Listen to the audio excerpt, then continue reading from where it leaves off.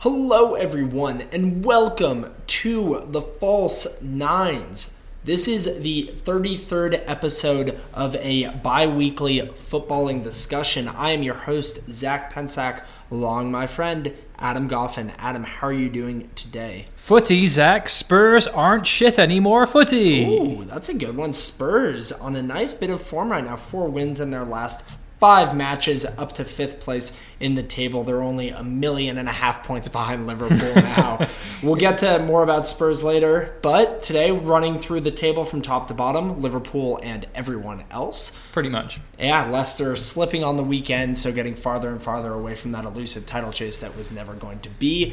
We have teams falling, teams climbing, teams on losing streaks, and a couple of surprise teams who are finding a little bit of form. So it'll be a good one today, Adam. Yep, looking forward to it. It's going to be a good 1 through 20. Do you want to start with the team at the summit, if you will? We will. We'll start with Liverpool here. So as I mentioned, Liverpool continues to walk towards that title that they will be lifting at some point this season. Another win on the weekend against Watford, this one. Not the easiest of matches against the team in 20th, I would say. No, but a new manager for them, so we'll talk about that a little bit later. So hopefully, as a former defender, bringing a little bit of stability to the team.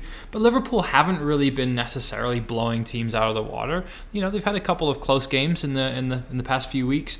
So I think that, you know, this one was always potentially a banana skin match that they would slip on and potentially lose. But, well, not lose. Let's not say they were not going to lose that match. But potentially could see them dropping points in a strange world with a new manager, honeymoon syndrome, all that. That's a good point. I agree. It was not their best performance. They haven't looked phenomenal recently, I would say, overall. That being said, 16 wins and 1 draw from 17 matches. Nobody is going to remember the games that you barely won. They need to pick it up. I mean, that's 2 drop points out of 51. So on pace for 109 points this year. That would shatter the record. Ridiculous. What is the current record? I believe City set it with 103, I want to say. Something along those lines. But yeah, Liverpool really just looking extremely impressive right now. An interesting thing to note, though, is that Liverpool, according to goals allowed and goals for, has neither the best offense nor best defense in the Premier League. 42 goals for Liverpool, 14 against. Bettered in goals for by Man City, who has 47, and bettered by goals against by Leicester, who has the best defense in the Premier League, at 11 goals allowed in 17 matches. So, again, grinding out results, that's how you win titles. Yep, absolutely. Can't say enough about Liverpool and how well they're playing right now. Mo Salah had a great game. Scored a couple in that one. That first one had FIFA-like Ben with the wind behind it. It was fantastic. That was Mo Salah back to his best. Yep. The form that he had when he was top scorer a couple seasons ago, that was beautiful play from him. Interesting, no game for Liverpool this weekend because they are off on FIFA Club World Cup duty. Can't wait for that epic battle against Monterrey next Wednesday. Would you say the FIFA Club World Cup is more or less important to a team than the League Cup?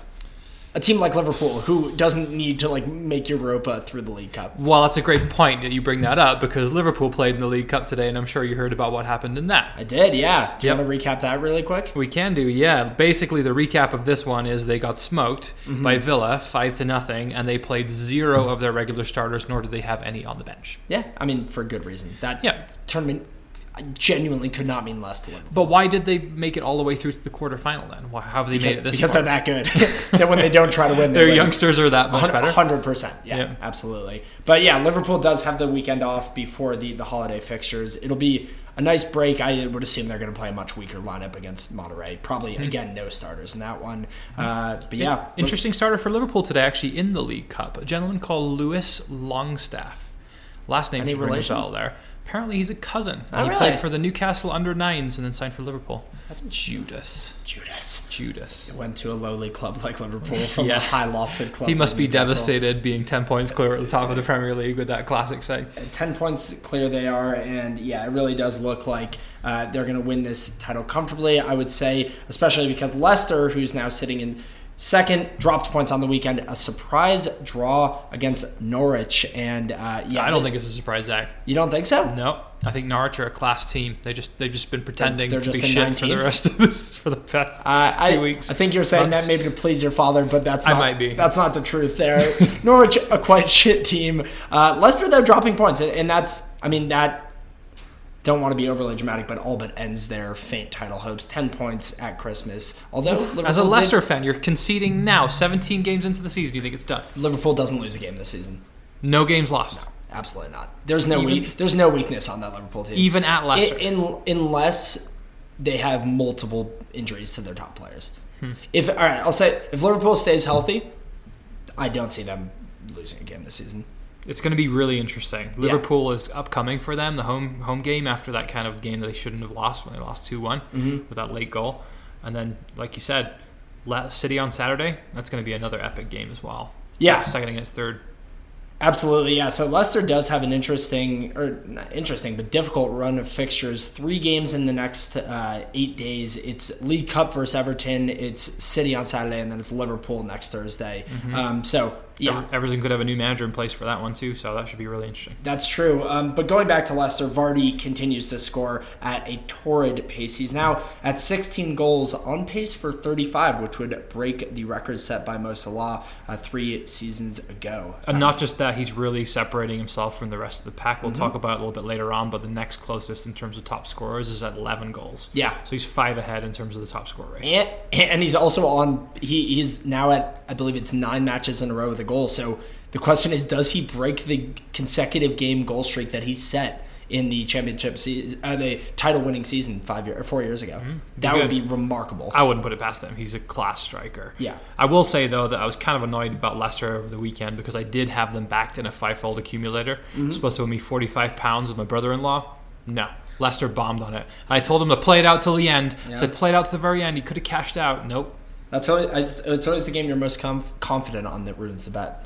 I bet on Liverpool and Leicester last weekend, and Leicester let me down. Yeah, your beloved Blues. My beloved Blues. But Leicester obviously, never went into the season looking for a title, but still on a good pace for potential Champions League qualification. They are up 10 points on 4th place Chelsea, so the gap is still present for them to qualify and build on the great base that Brendan Rodgers has been building over the last season. Yeah, it'd be great to see him back in Europe. He got some good experience there with Celtic as well. So. Yeah, absolutely. So going on to third, City, Manchester City, of course, that is a walk in the park against Arsenal this weekend. One of the worst performances I've seen from Arsenal in a very long time. An abject performance, I would say. But really, every single word about that match has to be going towards Kevin De Bruyne. One of the best single performances I've seen a midfielder ever have in a match. He's just the complete player. He can do it all. He can spray the ball around midfield, really open up teams with his passing, and then, God, that guy can finish. Did you see the finish on the first goal? They were both world-class finishes, but that first one, and the way in which that he knew that all he had to do was use the pace on the pass. Yep. That is such a world-class thing to be able to do. Hits it with kind of like the inside ankle of his boot and just puts in the roof of the net. I did hear a lot of criticism, though, of, I believe it was Kolasinac, who was on the line for that. Was not going to stop that ball, but kind of ducked. That's pretty embarrassing if you're a defender. Yeah. I mean, it's pretty embarrassing to be an Arsenal defender, period, That's right true. now. Yeah. So I think we'll get to Arsenal here in a little bit, but Man City specifically, great result for them. That would potentially have been a difficult game coming into it, certainly at the start of the season as we looked at it on paper. But to come in there and win 3-0 pretty comfortably, Very comfortably. Keep a clean sheet with the defense that they've had so far this season, great result for them. And I think you highlighted there's some really, really important games coming up for Man City if they want to stay in the hunt for second at this point, I guess. Yeah, I completely agree. I mean, 14 points back of Liverpool. It's a race for a second, I suppose. But yeah, their next 4 matches: Leicester at home, Wolves away, Sheffield United at home, and then Everton at home. Those are 3 teams in quite good form, and Everton, who seems to be picking it up a little bit and is picking up points against top opposition. So yeah, definitely, I could certainly see City dropping points to, say, specifically Leicester and Wolves away. They lost to Wolves away last season. Yeah, that's going to be a tough one. So some interesting games coming up for them, and another interesting game that they got drawn against this week was the Champions League draw. Real Madrid in the last 16. That's going to be wonderful. I think they could beat Real Madrid. I mean, it's a health thing for City. They've been devastated by injuries so far this season, and that's led to a lot of their issues. I always talk about Laporte, but Fernandinho going down was a big one. And I think that City against Real will be a nice one to see. And they still have about, a month and a half, 2 months before that match. I actually was just looking that up. I wasn't sure when the Champions League fixtures are. So 1 second here. Okay. Early February? Yeah, actually, middle of February. February. So that'll be interesting to see those ones for sure. It's going to be a great game. I think another one in that, just as we're on Champions League topic, Tottenham against Red Bull Leipzig. That'll be interesting. Red Bull are top of the league now in Germany. Bayern Munich down in 7th. So wild. Just seeing them, and obviously Haaland's boy playing for them. He's somebody that's been touted to be going to be playing for a bigger club here pretty soon too. Yeah, that will be a nice matchup. That could be a goal fest for sure. I hope so. Yeah, two young teams. Who would have thought that with Mourinho at the helm, we'd be talking about goal fest. It'll be a 1-0 win for Spurs. What am I talking about? Park the bus. Park the bus immediately. So on from City in 3rd to Chelsea in 4th. Chelsea has lost 4 of their last 5 matches, and it brings up the question, how in the world are they in 4th right now? Because they are still better than the rest of the garbage that are in the Premier League right now. The best of the rest? Yeah, exactly. I think, had they not had such a comfortable cushion, they probably wouldn't still be in 4th, but the teams in 5th are catching them right now. So looking at Chelsea in 4th, we'll get to Tottenham in 5th in a second. There's only a 3-point gap now, so what seemed an unassailable lead for the top 4 in terms of being able to be caught is now looking very, very very unsafe, I would say. 6-point gap between Man City in 3rd and Chelsea in 4th, and then a 3-point gap between Chelsea in 4th and Tottenham in 5th. So very, very interesting. What do you credit that to, Zach? Why do you think they've gone off the boil of late? I think it's this kind of like hyper tempo that Frank Lampard has, tried to build this team around. Is one of those things where it's, you can't sprint a marathon type thing. And that's literally what they're trying to do, is sprint 90 minutes of every game for a 38 match season. And I think that they're getting a bit weary. I think that the fixtures becoming a bit more condensed and close together is not benefiting Chelsea, especially with the seeming lack of depth in that club. That being said, they got the green light on transfers for January. That'll be a really interesting thing to see, is if they splash cash or if they want to roll with what's working. But yeah, I mean, second to worst form in the Premier League in the last 5 matches right now. Wow. Only worse is Watford, who hasn't won any matches in their last 5. Chelsea has that 1 win. They looked quite bad against Bournemouth. Chelsea did. It was at home. They had it. It was 5 less than double the amount of passes that Bournemouth had. So, passed them off the field, but only 5 shots on target from 18 total shots. For a team that's supposed to be all attacking, that's a really bad return rate. And it explains why Bournemouth, kind of nicked that 1-0 win. Yeah, they've got to be a little bit more clinical in their finishing. And, they're kind of a one-trick pony at the top of the field in terms of Abraham. If he's not on form, they're not on form. And something I read today about Olivier Giroud is that he'll be looking for a move in January because he's not getting the games that he wants at Chelsea. Absolutely should be looking for a move. And he wants to be playing in Euro 2020. Yeah. So I think that's potentially somebody they could be losing in January. So who do they bring in? Who's a good strike target in January for Chelsea? Well, that's a good question. Do you think they go after Haaland? I mean, yeah, but he's not going to get sold in January. I don't think they'd let him leave halfway through the season, especially not when they're in Champions League right now. That's a good question. I'll have to think about that. Who would Chelsea go after? Hell, Juventus wants to get rid of Higuain. You get the band back together in Chelsea. Bring him back. He's only like 45 years old, right? He's only 45 years old and 45 pounds overweight. But yeah, that's an interesting question. Who would they bring in if Giroud left? Because, Giroud performs for France. Like, he puts up incredible numbers for France. But he doesn't put up incredible numbers in terms of his goal scoring. No. He contributes well, and he plays as a really good foil for that team. Those kind of, like, advanced level stats of, like, in baseball terms, like, wins against replacement. Like, the amount of the amount of wins you contribute to as a player, he is really He's important. like Miggy Almiron. Yeah, in a way. On to Spurs in 5th. Spurs in 5th compared to Miggy Almiron and Olivier Giroud. That's a first.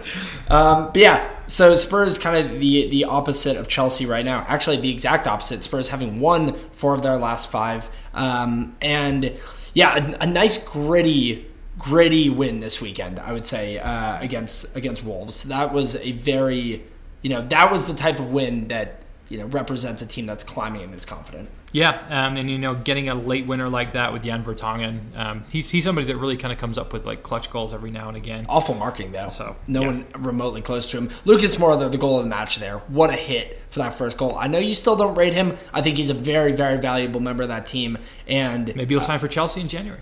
Oh, interesting. No, absolutely not going to happen. I wouldn't let him go that way. But yeah, Moura, really showing in that match like what makes him on his day a world-class player, and that's the dribbling skills, and then to be able to just hit that snapshot with the pace he did was pretty impressive. Son looked great again. He had that dink in the second half to Dyer that Dyer should have put away. I think Heung-min Son is the most important player on that team.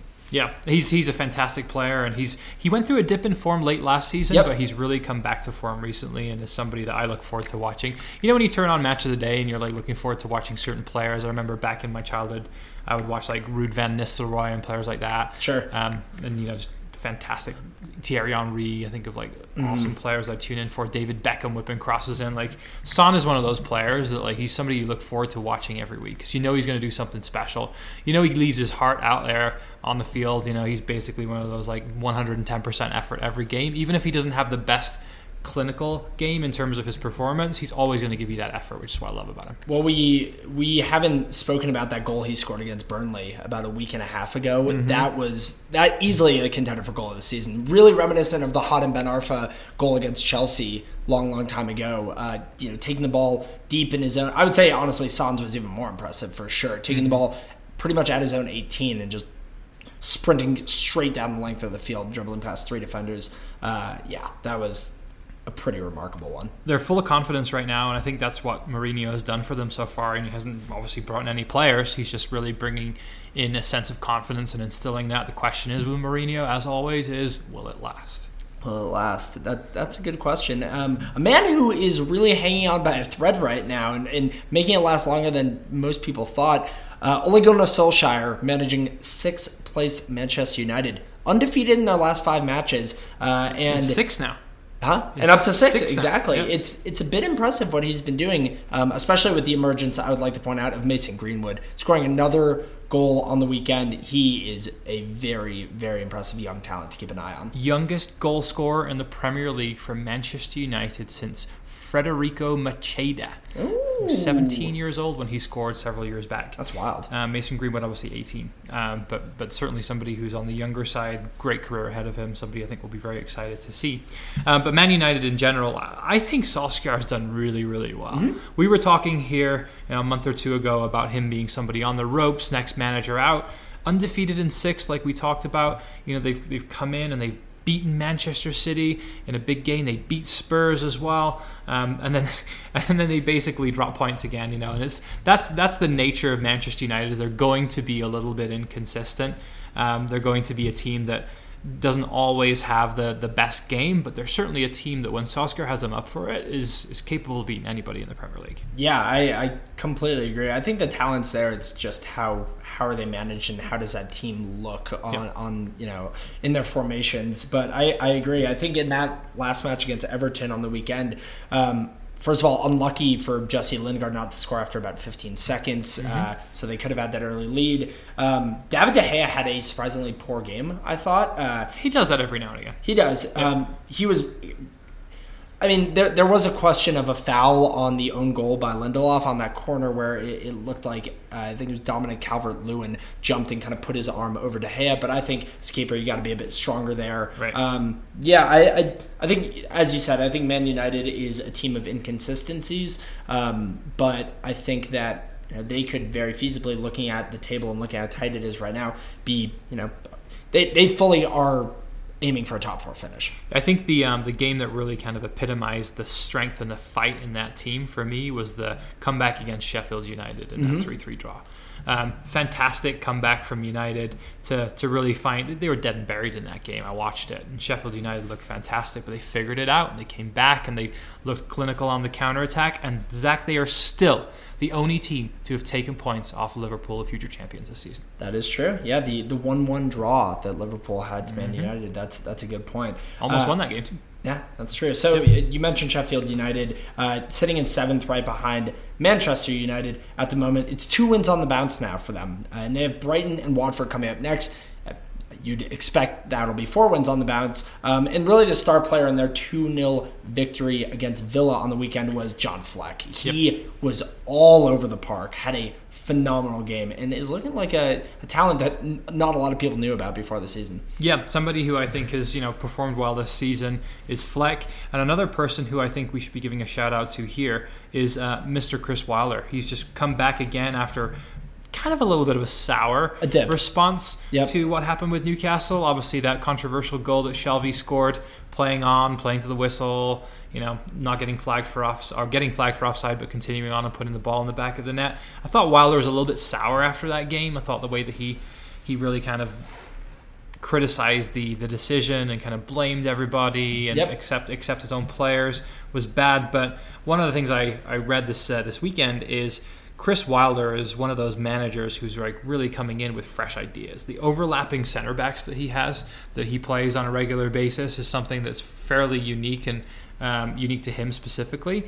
And if his name wasn't Chris Wilder, and if this is what it said in the article, if his name was Christophe Wilder, he had a more exotic name, he'd be getting far more press than he is right now. I love that take. Yeah, I feel like it's with managers and with managers and players are the opposite in the Premier League. English players get way overhyped, a la Harry Maguire, and English managers maybe don't get the credit that they would deserve. Eric Dyer, anyone? Eric Dyer, yeah. Mm-hmm. Well, Eric Dyer. Eric Dyer's like kind of Portuguese in a weird way. Like he grew up in Portugal, but nonetheless.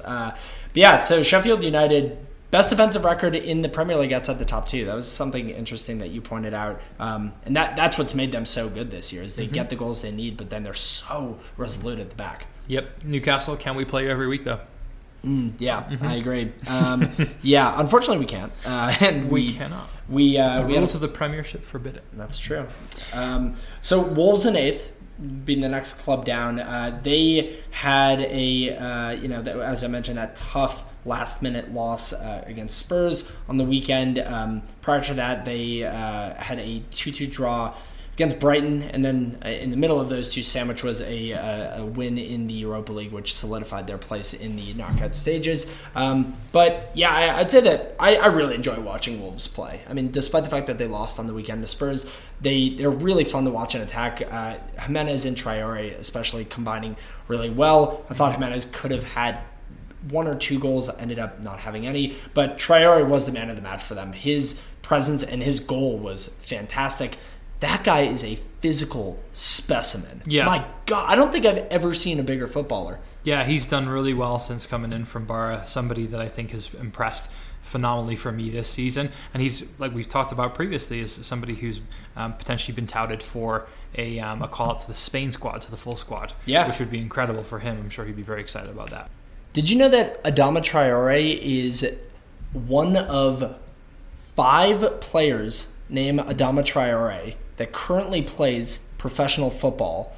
And although he was born in Spain, he was able to choose between playing for Mali or Spain. And if he chose to play for Mali, he would have been the 4th Adama Traore currently on the books on the Mali national football team. Your level of knowledge astounds me as always. Isn't that from 4 guys with the exact same name? I love it when you do your homework. It's fantastic. Once in a while. Traore, great game and really was the star for them. Unfortunately, a tough loss for Wolves. Yep, agree. So let's move on to 9th, Crystal Palace.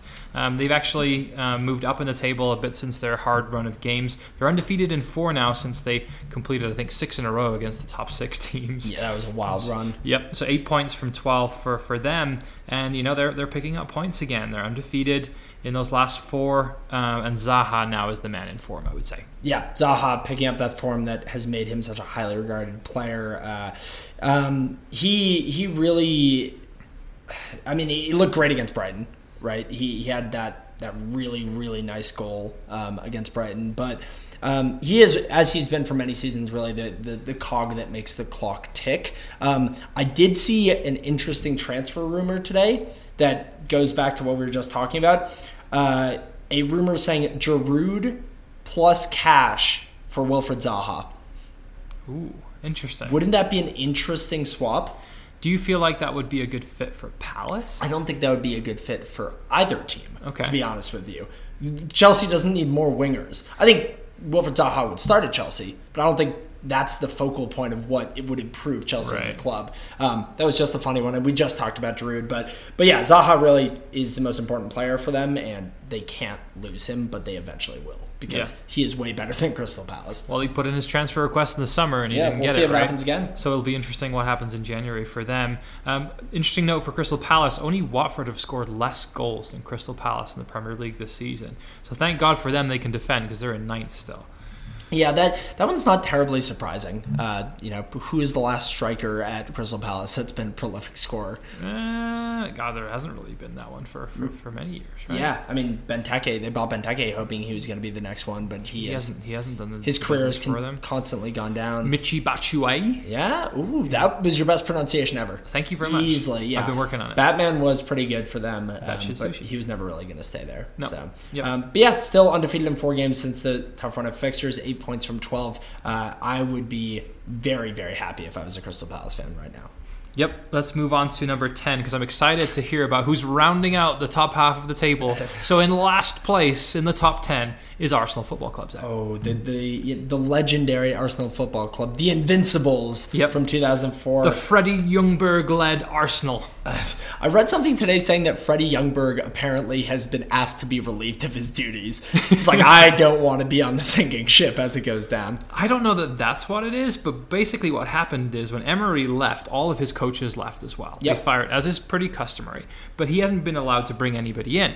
So basically, Freddie Ljungberg is there. He has nobody to help him with organizing the team and the coaches. So he asked Per Mertesacker, who is managing the under-23s right now, to step up and help him with coaching the full team. So they're basically pulling like double the work, triple the work, whatever. It's like parents volunteering for a little league baseball club. This is terrible. It's ridiculous that Arsenal is such a who runs that organization? Kroenke. Well, Kroenke is the owner, but like, who is actually pulling the strings there? It doesn't seem like anybody. Nobody is. There's no Wizard of Oz behind the curtain. No, they're just cheap. Oh my God, it's unbelievable. But yeah, they, as we said before, they looked awful against City. Horrendous defending for the first 2 goals. The first one I mentioned, the kind of cowardly defending on the goal line, but more so just De Bruyne had acres of space in the box. And that second goal, just defenders all over the place. Again, it was a tap-in for Raheem Sterling from a De Bruyne cross. It's symbolic at Arsenal, and I could genuinely see them finishing. Where do you think they'll finish? If you had to say right now, 7th. 7th? Okay. Yep. So they'll just pip ahead of Everton for the Everton Cup.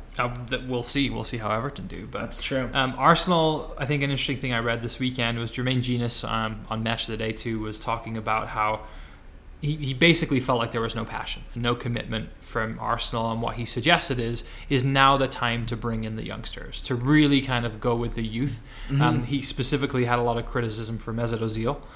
He looked, everyone looked bad, but he looked awful. Disinterested. Yeah, abject. Yep.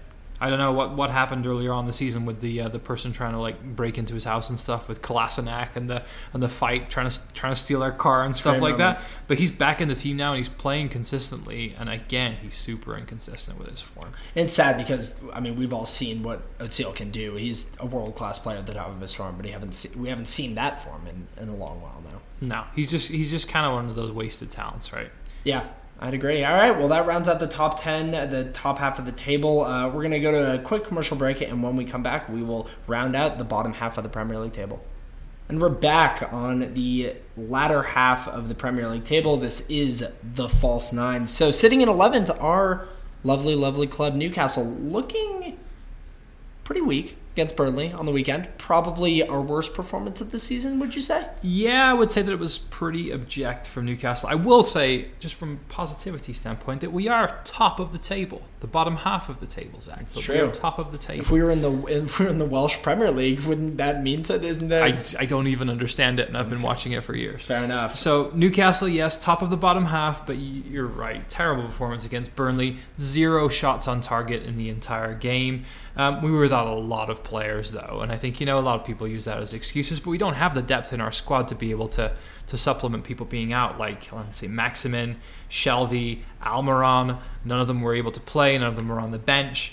So really struggling there. Obviously, we still have Lascelles out. Kieran Clark was out for that game. Yeah. And Matt Ritchie's still out too. So every team deals with injuries, but I think specifically from an attacking standpoint, that was a really tough one to overcome for us. Absolutely. I mean, it pointed out the lack of depth at Newcastle, but that's not a new story. That's been the case for as long as I can remember, to be honest with you. Not having those substitutes that you can feel bring the same level of quality into the club. I think 0 shots on target against Burnley. It was no sugarcoating it. It was awful. It was horrible to watch. Dwight Gale, though, could have gotten us a point, missed a sitter, reinforces that he is maybe the most championship striker to ever play in England. West Brom don't need him, though. West Brom don't need him. Yeah, flying away with the championship title right now. Mm-hmm.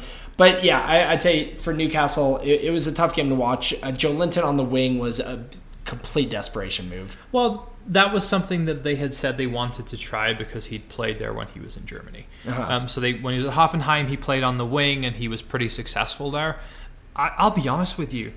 Joe Linton, for me, might be one of the worst signings in the Premier League this season. I still have hope for Joe Linton, and I still try to defend Joe Linton because I do think, one goal. He's played every minute of every game, pretty much. Yeah. All right. So I can't defend him too heavily, but I do think as a new signing, you are a bit of a product of your environment, and the supply for him, you can't deny that there's been almost no supply for him. Supply has not been good, but what really worries me about Joe Linton is his lack of urgency, is his lack of commitment. The fact that he's a winger and Paul Dummett is further up the field than Joe Linton on numerous occasions. Shocking to me. He almost got himself sent off in that game as well. He did. I think that he's just kind of been shell-shocked by the whole experience of moving to Newcastle. Nothing has gone right, and he probably, again, no excuses, but he probably feels fairly isolated and lonely, just, as a whole in Newcastle. Boo-hoo. No, I agree. You're a professional footballer. Suck it up. You get paid £40 million for this striker, and he comes in, and I'm sure he's on a pretty healthy wage there at Newcastle. Figure it out. You're the top signing we've ever had. We've doubled our transfer record to bring him in as somebody who's going to come in and basically replace the goals that Rondon brought last season. He's been garbage. Yeah, I mean, I agree, but that's a criticism of Lee Charnley, Mike Ashley, and whoever decided to pay $40 million for him.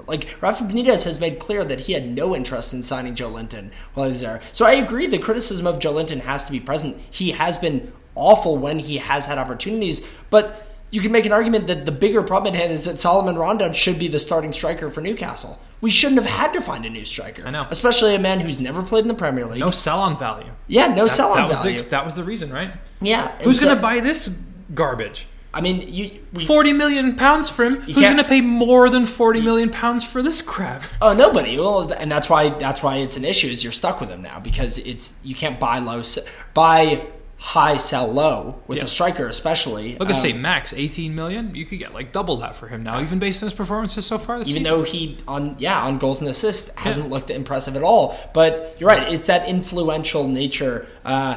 Again, I think St. Maximin being out for it looks like about a month is going to be a big issue, especially with the crowded fixture list. I know that Newcastle, again, another thing we've said for years, not a lot of creativity in that team. We have Palace and then Man United, Everton, Leicester. Leicester on New Year's Day could see us not getting a point from any of those matches. Yeah, I mean, we've got to beat Palace, basically. Got to beat Palace. And then hope for the best in the other ones. Yeah, it's going to be tough. But I think that Newcastle this season, I hate to say this because we are looking good at the moment, but there's no goal besides survival, right? No. Mid-table finish? Absolutely not. That talk of Europe was, I think, overstated by Shelby. There's no chance. No, there's no shot. It will be important to get Shelby back, though. Yeah. It will be important for his Euro 2020 chances as well. Mm-hmm. Slim as they may be. Top scorer for us. Top scorer for us. He has looked pretty impressive recently. But yeah, it's just, I mean, we watch it again and again, and we know what's going to happen. Mm-hmm. And the creative midfielder gets injured eventually because creative midfielders always get injured, and we lose everything we have. Yep, exactly. It's tough. It's going to be tough watching Newcastle through the rest of the year. 22 points, though, 17 games in. would have taken that before the start of the season for sure. 11th place. So hopefully he can pick up some unexpected points in the next few games and continue on to safety. 6 more wins to go. Yeah, I can't wait to lose in the third round of the FA Cup to some 4th division It's club. Rochdale. Is it officially Rochdale? It's officially away at Rochdale. Okay, that is We might actually see one win in December. Oh, yeah, we'll see about that. So Burnley, the club that beat us in our last match, sitting right behind us in 12th. A typical Burnley win. Doesn't matter how it happens. Route 1 football. They got the goal they needed from Chris Wood, the gigantor, the Jack and the Beanstalk like player on New Zealand's finest export. Yeah, that's true.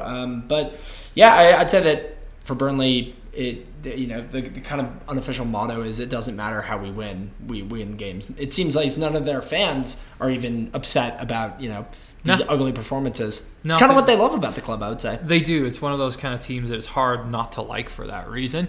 Sean Dyche obviously has them playing this great Route 1 football. An interesting stat that I read was that if we were looking at home and away league form in the Premier League, Burnley on their home form would actually be in 6th place in the table. That's an interesting one. I mean, Turf Moor is, I wouldn't go as far as saying a fortress, but they've always been a better team at home than they have away. Yeah, that's interesting, though. I like that stat. And so Brighton in 13th is another team that's kind of sneakily been in a good bit of form. They're undefeated in their last 3 matches, a win against Arsenal, followed by a draw against Wolves, now a draw against Palace that we mentioned. Another team, I would say Brighton and Newcastle are fairly interchangeable right now in terms of expectations and kind of how they're playing. Lack of creativity for Brighton, except for your man of the week. That's right. Adam's stamp of approval goes to Mr. Neal Maupay.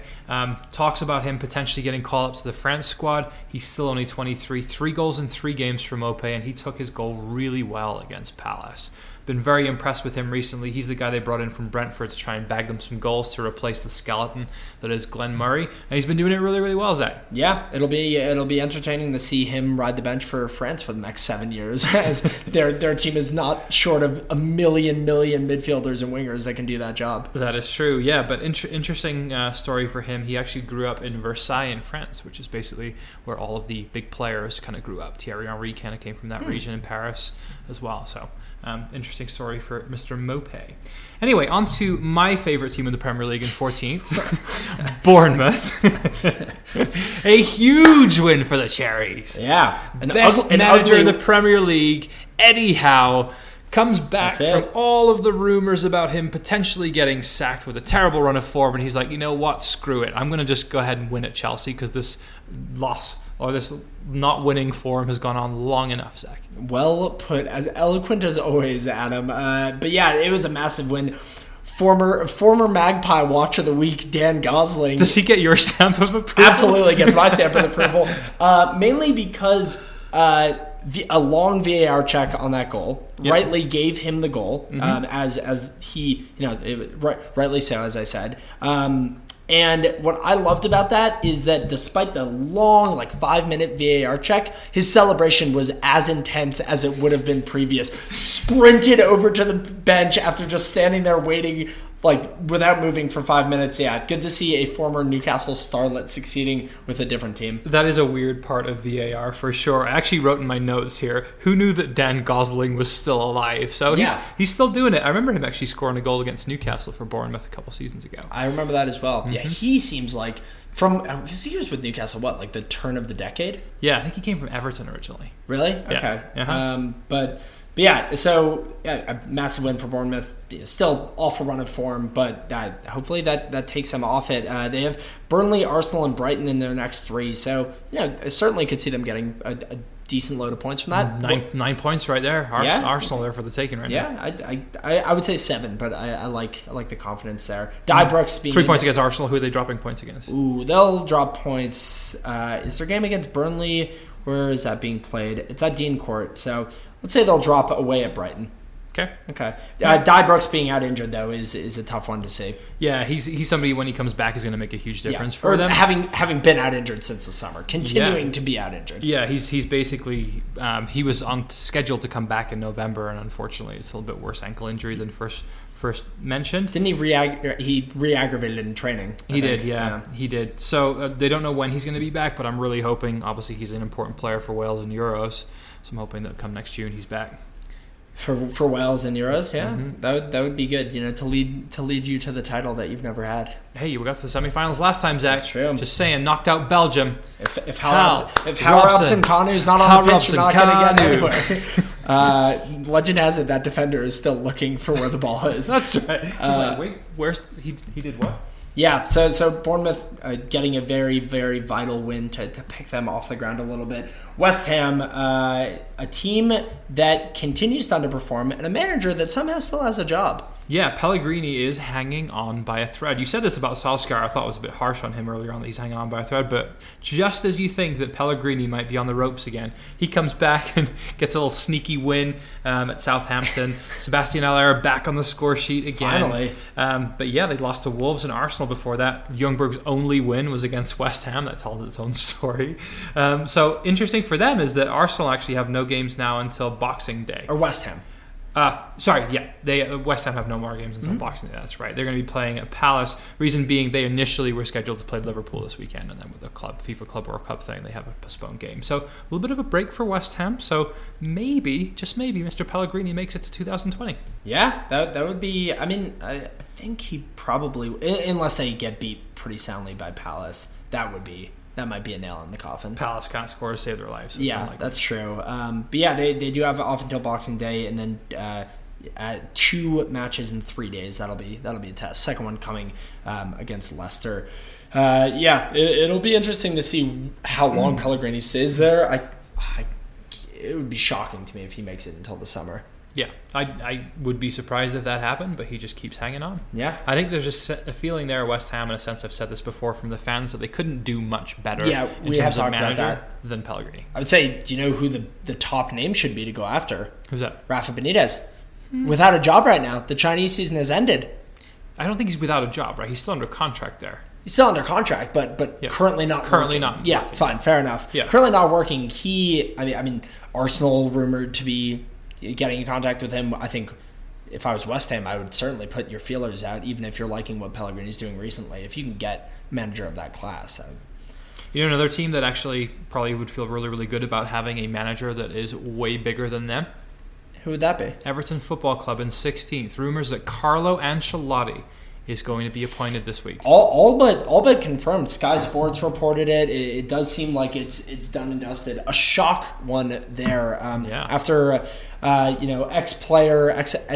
Everton legend Duncan Ferguson undefeated in his 3 matches as the interim manager, but it really did seem like kind of only a matter of time, especially after what happened with the Moise Kean incident in the game on the weekend. Yeah, the Moise Kean incident was a shocker. If anybody hasn't seen this, essentially what happened is Kean came on as a substitute in the 70th minute and then was pulled off as substitute in the 89th in a purely strategic move, apparently, from Duncan Ferguson, because he wanted to kill some time towards the end of the game. Decided to bring off Kean, bring on another defender for that, and try and hang on to that 1-1 draw that he had. But I think aside from that, one of the things that was highlighted there was that he offered no explanation to Kean as he left the field. He didn't acknowledge him, shake his hand, pat him on the back, nothing. He just let him walk off the field.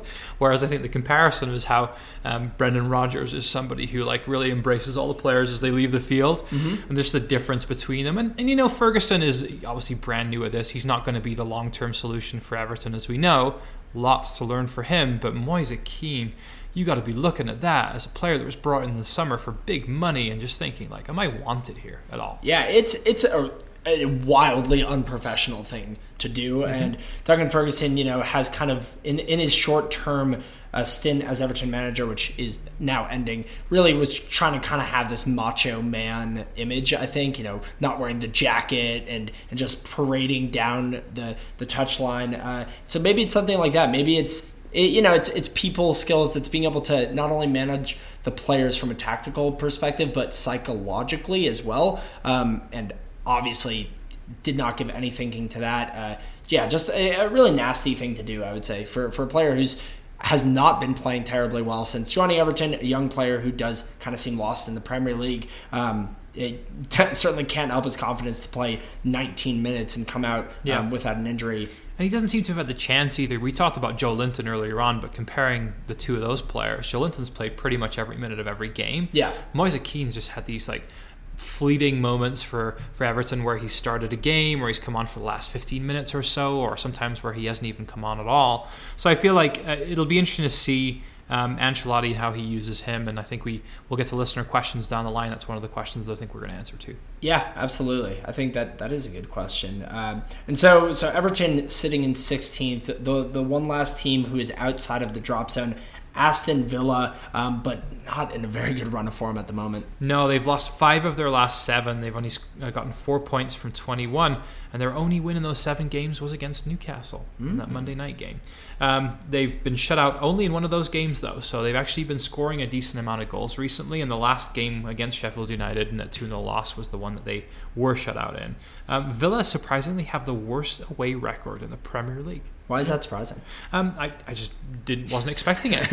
I would think that it would be somebody like a Watford. In the bottom 3. Yeah, exactly. Yeah, that's fair. To be there, I think their home form is good, but it's not great.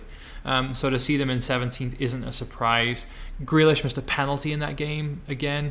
It was a poor penalty as well. If you're going up the middle, going up the middle, I've always liked going up the middle on a penalty, but the one thing is, it is the narrowest of windows. Because you go too low and it hits the foot, and you go too high and it hits the crossbar, which is what happened to Grealish there. But I would make a comparison of Grealish and Zaha largely in the fact that they are kind of the one-man show at their respective clubs. Yeah, very, very good comparison there, I think, as well. Somebody I want to give a shout-out to who I think is a great player is John McGinn, our former host of the False Nines, Gus, who is obviously a very proud Scotsman.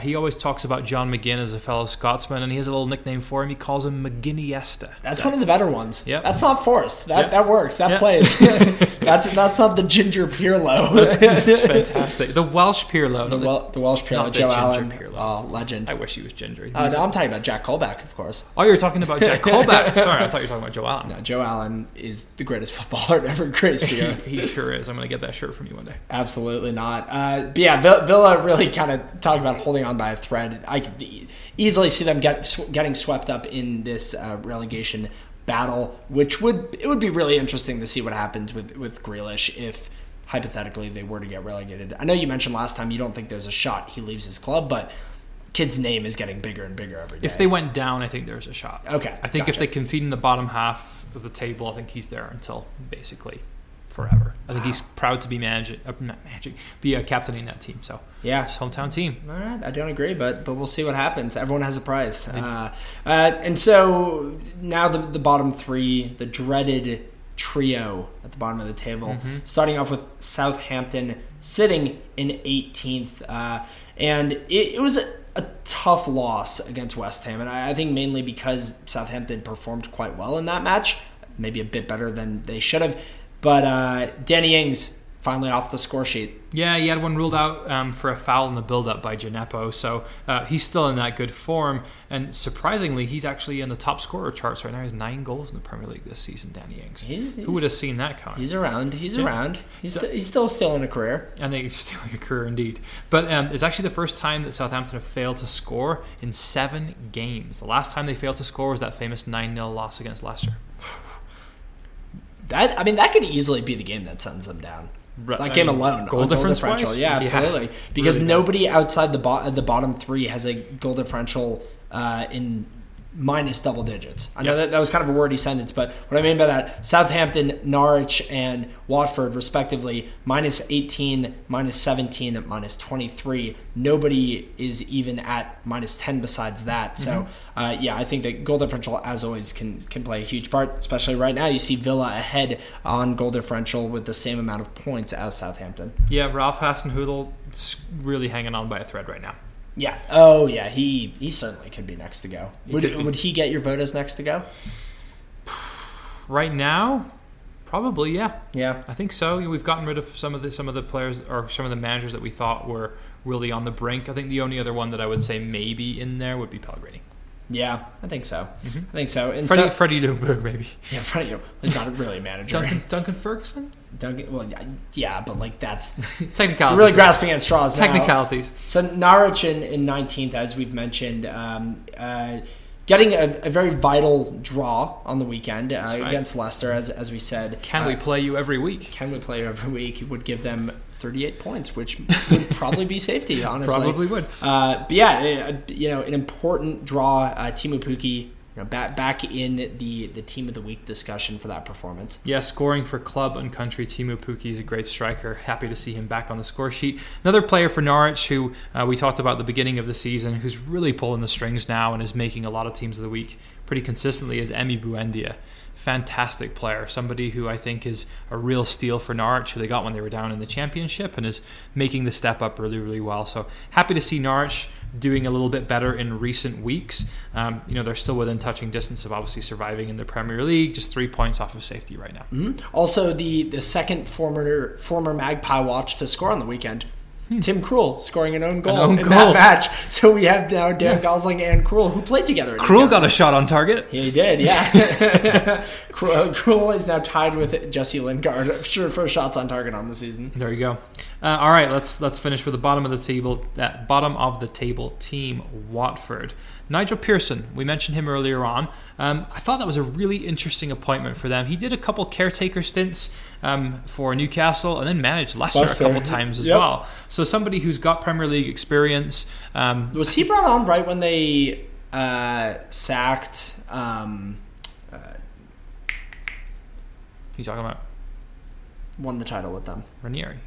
Did Pearson come on when they... No, he came in before that. So it was Craig Shakespeare right after that. Craig Shakespeare, yeah. So I think actually he was Shakespeare was part of Pearson's coaching staff. Oh, interesting. So first time Pearson came on, they were down in League One. He got them promoted back to the Championship. And then he's always been one of those managers that has had like frosty relationships with owners or has gotten into like scuffles with people, and he's definitely got a reputation that precedes him, but he's somebody that's gotten results everywhere he's gone. 41% win rate as a manager, which is pretty impressive. It's not bad. Yeah. I mean, especially with some of the teams that he's managed. They haven't been like top of the table teams per se. And nor is Watford. Yeah, they are bottom of the table. They are bottom of the table. So yeah, that rounds out the 20 Premier League clubs. As a reminder, the top four, Liverpool flying well higher above everyone else. Leicester, Man City, and Chelsea round out the Champions League spots, and then Southampton, Norwich, and Watford, which will be probably how the bottom three ends.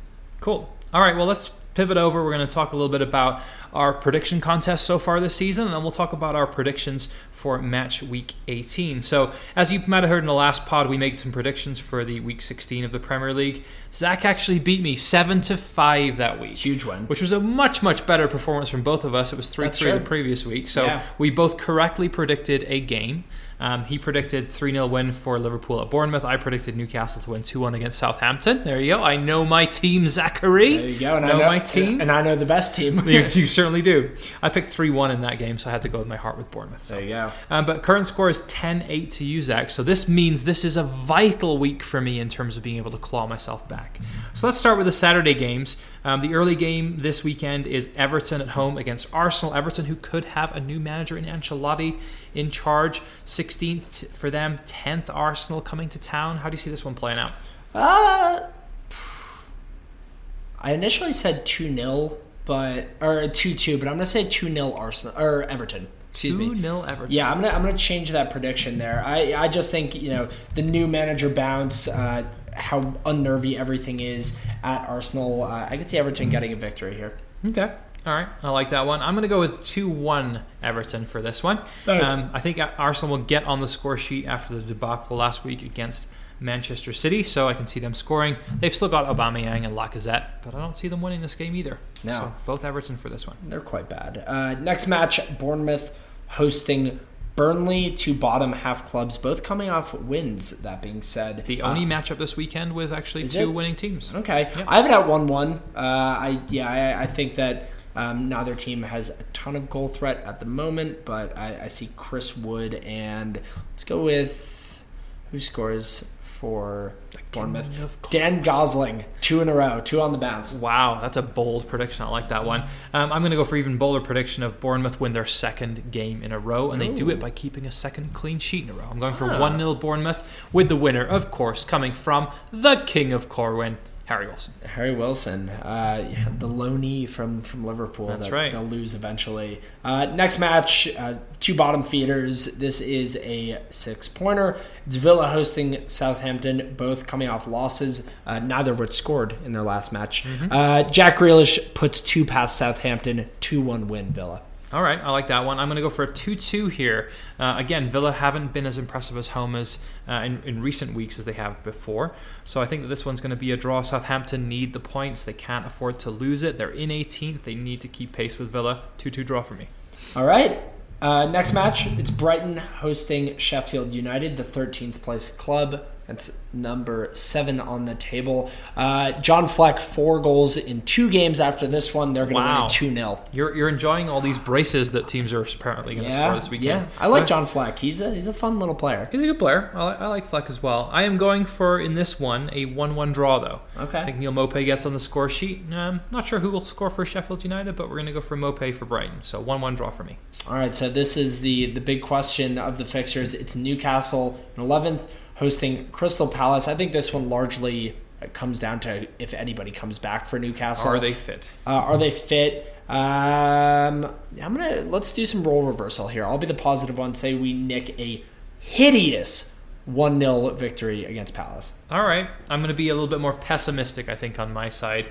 Crystal Palace don't score a lot of goals, so it'd be easy to go for a 0-0 draw, but I'm going to go for a 1-1 here. Okay. We typically tend to score at home, so 1-1 for me, a point for Newcastle, and probably a valuable point, I'd say, to get us up to 23. Yeah, I mean, we know what happened last time DeAndre Edlin had to match up against Zaha, so that's right. Hopefully Manquillo can do a bit better on that right wing. Fingers crossed. On the right back.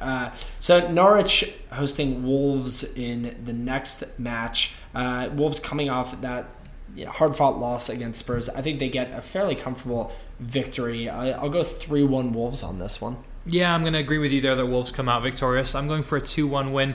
Pookie on the score sheet again, but Wolves just too strong for Norwich, I think. Yeah, all right. And game of the weekend. The marquee matchup of the weekend, it's City hosting Leicester, number 3 in the table against number 2. Important to note that even if City wins this match, Leicester will still be sitting in second as they're currently 4 points above City. But I think no bias whatsoever. They widen that gap. Leicester walks into Manchester, walks out with a 2-1 victory. Jamie Vardy up to 18 goals on the season. Wow. I'm going to go for a 2-1 win as well, but I'm going to go for Manchester City. So this one could be interesting for the sake of our prediction game. That is true, yeah. All right, so we're now going to move on to the Sunday-Monday fixtures. Sunday, it's Watford against Manchester United. As we said, Watford not awful in their last match against Liverpool, but I don't think they have what it takes to keep up with Man United in this one. I'm going to go 3-1 Man U. All right, I could see that happening for sure. I'm going to go for a little bit of a surprise here, though. Nigel Pearson's first game at home as Watford manager. I say Watford sneak a point here, 1-1. Oh, okay. I could see that. As we've said, despite their hideous streak, they've looked all right in a few matches. And Man United known to slip up. Final game of the weekend. I would say that actually also a marquee matchup, just a little bit less so than City. Leicester. We have Spurs hosting Chelsea. This one, I cannot wait to watch. Great game. A lot of goals in this one. London derby. A lot of goals in this one. It's Mourinho against Chelsea. So many subplots of this. I'm gonna go 3-3. Let's see I like that. Something that we'll see as a Premier League classic in years to come. Fantastic. I am actually going to err on the side of Mr. Jose Mourinho, and I'm going to go with 3-1 Spurs. Oh. Mourinho already lost to one of his former teams. He's not going to want that to happen again. This at Spurs. I think they come out pretty comfortable winners in this one. Okay, who gets the goals? For Spurs, I think Son has to be on the score sheet again. Harry Kane probably hasn't scored as many goals recently as he would like. So let's go for 2 for Kane, 1 for Son. All right, I like that. Moura, 0 goals. Legend. Those are the predictions for the weekend. We'll check back in on our next episode to see who is in the lead. But to speak on the scoring charts for the Premier League, as Adam alluded to before, Jamie Vardy really just putting up an outstanding season. It's now 16 goals in 17 matches. Puts him on pace, as I mentioned before, to break that goal record that Mo Salah set a number of years ago with 35. That's what pace Vardy has now. In second, Aubameyang and Tammy Abraham, 5 goals behind Vardy. Does that speak more so to Vardy's dominance or just kind of the goal drought that other teams have seen? Yeah, I think in fairness, I think he's the best striker in the Premier League, Jamie Vardy, this season. I think that he's been world class. He could have scored easily in that last game against Norwich as well. It was very unfortunate with a couple efforts that he had. Aubameyang and Abraham haven't had the same service potentially that Vardy has had. I think, he's playing in a better team than both of those two, just as far as the full dynamic of the team is concerned. But yeah, Vardy for me, best striker in the Premier League right now without a shadow of a doubt, and his goals for is really displaying that. Yeah, and I'm glad you mentioned it that he didn't get that goal on the weekend, because I misspoke earlier, said that he's still on that consecutive goal streak. But you're right, the goal ruled an own goal by Tim Krul, so important to note. But yeah, that rounds out the top two. Do you think anybody has a shot of even getting close to Vardy? I don't think so, not at this point. I mean, there's some interesting players in there. Rashford has 10 goals, then a clutch of players on 9. Ings, Kane, Salah, Sterling, Mane, Aguero, Pukki. I can't see any of those guys necessarily catching Vardy. If anybody in there specifically I thought might be able to, for me it's Sadio Mane. Sadio Mane, yeah, that's a good shout. Kane is always, he's always threatening to put up a couple hat tricks, but yeah, I think that Jamie Vardy will certainly win the Golden Boot this season. And so yeah, that brings us to our next commercial break. After that, we will be jumping into your microphone moment, and then rounding it out with our two cornerstone sections: Armchair Pundits and 10 and 90. All right, we're back with your microphone moment. This is the section in the podcast where we actually take listener questions. Pretty much anything goes here. You can ask us whatever you want, any football related. It can be Premier League or otherwise. If you're interested in sending us a question, do send it over to our email address. It's thefalse9spodcast@gmail.com. That's thefalse9spodcast@gmail.com. All right, let's start with Sam in Denver. We got 4 questions this week. Sam asked us, some of the top clubs in the world are publicly traded companies. How much of an impact do game results have on those teams' stock prices? I'll come to you first, Zach. I wish you didn't. First of all, Sam, fantastic question. I genuinely don't know the answer to that. If I had known that this was a question prior to recording, I might have done a little bit of research. Did you look into this at all? Because I know that you were able to have a glance at the questions before we recorded. I did a little bit. So I looked into kind of the most important or the most kind of common publicly traded companies in the Premier League and otherwise. So there are 7 teams that are publicly traded. Top of that list with the Green Bay Packers, $2.8 billion valuation is Manchester United. Chivas Regals, Manchester United. Chivas Regals, was it the 40th anniversary? Sorry for all the commercials, guys. But yeah, Chivas Regal, Manchester United are number 1 on that list. Arsenal, Roma, Juventus, Lazio, Celtic, and Rangers. So those are the 7 teams that are the most famous publicly traded companies. I did a little bit of research into this, and I would say that in general what I found was that game results typically don't have an impact on those. What really do is the player signings. So a really good example of that for Juventus was Cristiano Ronaldo. The day he signed for Juventus, their stock prices skyrocketed. So like bringing in players, bringing in a lot of those kind of like high value players does a lot in terms of the valuation of those publicly traded companies. And then another thing I read was a lot of the big signings that they make to appease fan bases are actually funded from a lot of those stakeholder money that's put into the teams as well. Makes sense. So that's interesting to see that, maybe it's another avenue for those teams to be able to compete at a higher level. You look at those teams, especially Man U, Arsenal, Juventus, would be the ones that stand out for me, maybe even Celtic. They have a lot of backing as well, and it's not only coming from the owners of the teams, given that they're publicly traded. That's really interesting. I want to look more into that because I haven't really thought about publicly traded football clubs prior to this question. But yeah, very good question, Sam. Yeah. So let's go on to question number 2. This is from our buddy Greg. Greg in Las Vegas. Our co-podcaster. That's right. At Coming Home Newcastle. From the Coming Home Newcastle family, Mr. Greg Troxel asked us, who will finish higher in the Premier League this season? Everton or Newcastle, Zach? Good question, Greg. So currently Newcastle is sitting 4 points above Everton, although it's a five place in the table gap, only 4 points. I got to go with my head and not my heart here. I think that Everton, once Ancelotti comes in, they have much more talent than Newcastle, much more quality and depth. Again, I want to continue to harp on that for Newcastle. Something that Newcastle doesn't have, something that Everton does. I think that Everton finishes let's say 10 points in the table higher than us. Yeah, I think very simply what I'd say is I think Everton finishes top half and I think Newcastle finishes bottom half. Yeah. So I do agree with you there that Everton will be higher in the league. And one of the reasons why I think they'll be higher in the league is because they have Carlo Ancelotti coming in. And this leads us right into our third question. Steve in England asked, is Carlo Ancelotti the right man for Everton? And will he be able to get the best out of Moise Kean? Right man for Everton is a bit of an oxymoron because it seems as though they can't get it right at the moment. David Moyes was the right man for Everton for a long time. He was the right man for Everton for the longest time, but still they kept scratching at the ceiling and they weren't ever able to break through. I do think obviously the game has changed quite a bit since Moyes was on Merseyside, but I'd say Ancelotti's not the wrong man. I think he's a lot closer to the right man than Marco Silva was, who had no command of the team and just seemed like a lifeless being on the sideline. You know you're not going to get that out of Ancelotti. He's a world-class manager. He's managed world-class clubs. For me, top 5 managers in my lifetime. Really? Incredible manager. Yeah. I mean, a great player manager as well, and that leads to the second part. Can he get the best out of Moise Kean? There's a shot there.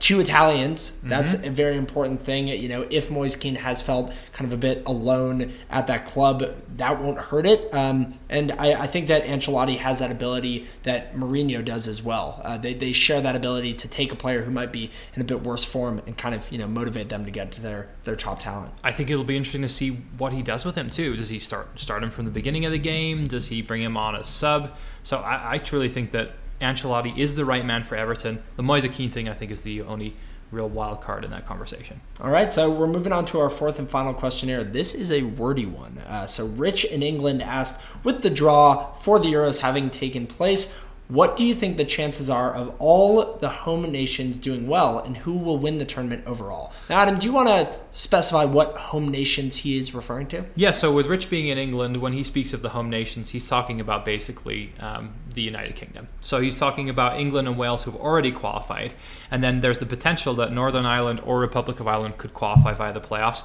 If they win their respective first round games in the playoffs, they would play each other, so both of them cannot qualify. And then, of course, Scotland could qualify. I don't know. How is that possible? I don't know. Too big of a tournament if Scotland could still qualify. It's pretty. Can you imagine seeing McGuinness in the Euros? Yeah. It'd be phenomenal. That would be remarkable. To answer your question, though, I do like that question. I think England's in the conversation as a team that has a shot to win it after they have to be, right? Their performance in the World Cup. I would say they're like... I would describe England as kind of tier 1A right now. I'd say that France, Germany, and now let's put England as that kind of lowest team in tier A. I'd say France, Germany, Spain, England. A lot of people are back in the Netherlands, but I don't know if you saw Memphis Depay got a really bad injury for ACL for Leon Torres ACL. Yeah, if he misses it, he's gonna be out for, is basically what they've said. Is he okay? Yeah. Because I've been saying for months that Netherlands is my dark horse pick. Yeah. They've been looking good in qualification, but that's a massive injury for them. Wales, a bit habitual semi-finalists. The word habitual's really gone to shit. It'll be habitual when they go for the second time in a row. We'll see what happens with Wales. They are a wild card if there ever has been one. I think that Wales will win the Euro 2020s. I think that England will be knocked out in the group stages. And I think that Scotland will qualify for the tournament and make it to the semi-final again. The last one you don't even believe. But I don't believe any of those things. Stranger things have happened. It's true. Yeah. It's true. All right. Okay, so we've got 2 segments left in the podcast. Let's move on, my friend, to Armchair Pundits. As a reminder for our new listeners, this is a section of the pod where we basically make an outrageous statement and try and back it up with facts or just opinions. Yeah, I think I kind of went a bit too mainstream with mine this week, to be honest with you. Not really outrageous. My Armchair Pundits is more something that I would very much so stand behind, and that is that Kevin De Bruyne is by far and away the best player in the Premier League of any position. Okay. And I think you kind of touched on this before, like, he is just the full package. When he's healthy, ball distributing, probably the best in the Premier League, or if not, top 3. Tracks back. His performance as an attacker in that match against Arsenal was unfathomably good. If he scored that curler that hit the crossbar, that actually a great save by Bernd Leno to put it up against the crossbar. But if that went in, that might have been the best hat trick I've ever seen in the Premier League. Phenomenal. He's not even a striker. And let me take this to a real armchair pundits discussion. If De Bruyne stays at Man City for, let's say, 5 more seasons, he will be regarded as a top 5 midfielder in Premier League history. See, that's where I disagree, is I don't think he will. I think De Bruyne leaves City, and I think he leaves the Premier League, and I think he heads on to pastures new at some point. Maybe 2-3 years down the line. Conditional on him if he stayed. He could be. Yeah. For sure. I don't disagree with that. I think he's an amazing player. Yeah, but I agree. I see him going to Spain or maybe back to Germany. I think that it would be sad if he didn't take his talents and show that he can do it on a world stage. Yeah. Well, so you're saying that City never has a shot at the Champions League? I'm saying that City aren't going to win the Champions League this year. Yeah. Okay. That's certainly not this year. Yeah. That's fair enough. All right. I like that. So what's your punditry for today from that lazy boy chair you got? All right. So armchair pundits for me this week. Pending armchair pundits for me this week. You're not going to like this one, Zach. I didn't like writing it just as much as you're going to not like hearing it. Okay. No Newcastle player will score double digits this season. Oh yeah, I totally agree with that. Let me give you my. Wait, we didn't mention this before, but Newcastle is now finally ahead of Jamie Vardy. 17-16 in the Jamie Vardy in the Newcastle versus Vardy race. But yeah, no, I agree. But continue. So here's my backup for this. So sure. John Joe Shelvey has 5 goals currently, midfielder.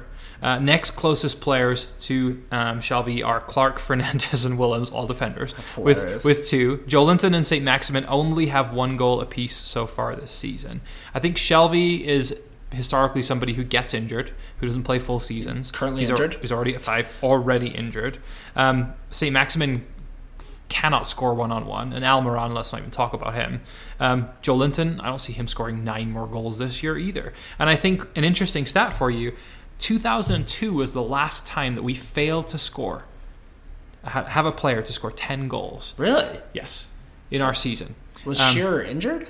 Shearer actually scored 7, and he shared that with Carl Court and Nobby Solano. They got 7 apiece. Jeez. We finished 11th in the table that season. That must be Shearer's worst goal return in his entire career, you would think, for playing a full season. Did he play a full season? I'm not sure. Okay. I can't say that for sure. But very interesting that it's been basically 17 years, and I don't think we get a 10-goal score this season. I like that one because I completely agree. Yeah, everything you said is on the mark. So yeah, all right. Well done. 2 great armchair pundits then, I think. There you go. Nice. Look at that. Look at us coalescing in that one. All right. So 10 and 90, wrapping it up.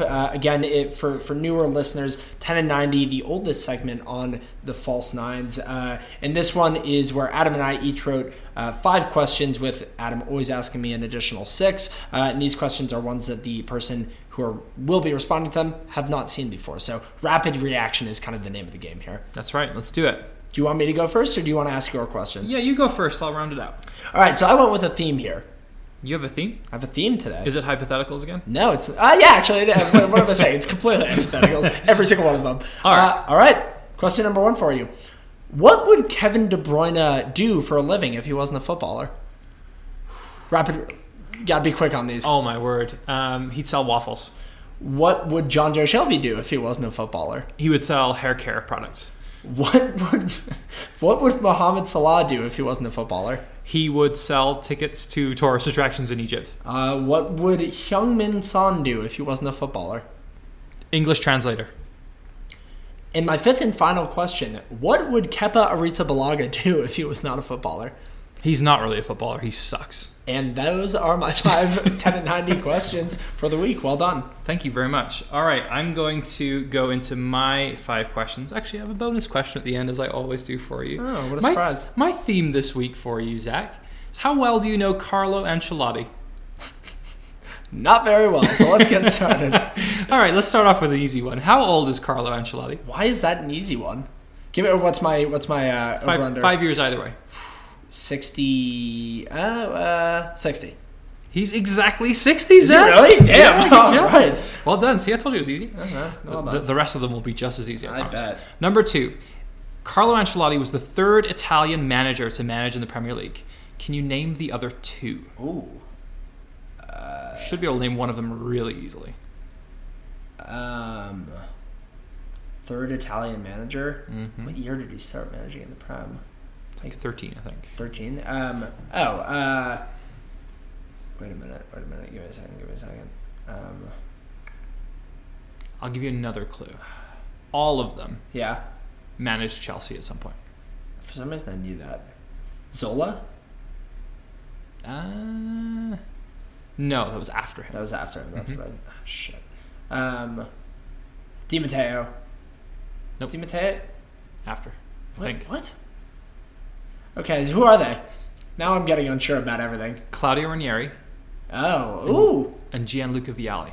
Oh, I probably wouldn't have gotten either of those. Yep. Okay. All right. In 2011, while managing Chelsea, Carlo Ancelotti broke the British transfer record and signed which striker for 50 million British pounds? 2011? Yes. Fernando Torres. That's right. Good job. Number 4, as a player, what position did Carlo Ancelotti play in? Right back. He was an attacking midfielder. Yeah. He was a Kevin De Bruyne, if you will. I won't. Do you know he actually won? He won the World Cup. Really? As a player. No way. Italian 90. I did not know that. That's really interesting. Yep. All right. Last question for Carlo Ancelotti, and then my bonus question: how many countries has Ancelotti won domestic league titles in? And bonus points if you can name the teams. 4. Incorrect. It's 5. 5. Okay. Chelsea. Mm-hmm. Bayern Munich. Yep. Juve. Not Juve. Not Juve. He's more famous for another Italian team. Milan. Yeah. Real Madrid. Champions League with them too. And PSG. Did he manage PSG? Good job. Oh, there you go. That. Strong showing. There it is. Yeah. Strong showing. I like it. All right. Last question, and this is what we're going to wrap the podcast with today. I want you to say these Welsh words for me. Okay. 2 words here for listeners. It's Nadolig. Nadolig for the first one, and Llawen for the second one. Nadwig One more time. Nadwig. It is not. It's Nadolig Llawen. Ooh, you made a noise that I've never heard before. And do you know what that means? That means good night. It actually means Merry Christmas, Zach. All right. And a happy New Year and holidays to you as well. And that's the perfect way to wrap up the pod for today, our pre-holiday episode. We'll be back on our bi-weekly basis in 2 weeks. So, yeah, have a lovely and safe, happy holidays with you and yours, Adam. Thank you very much. Same to you, Zach, and to all of our listeners, too. Footy! Footy!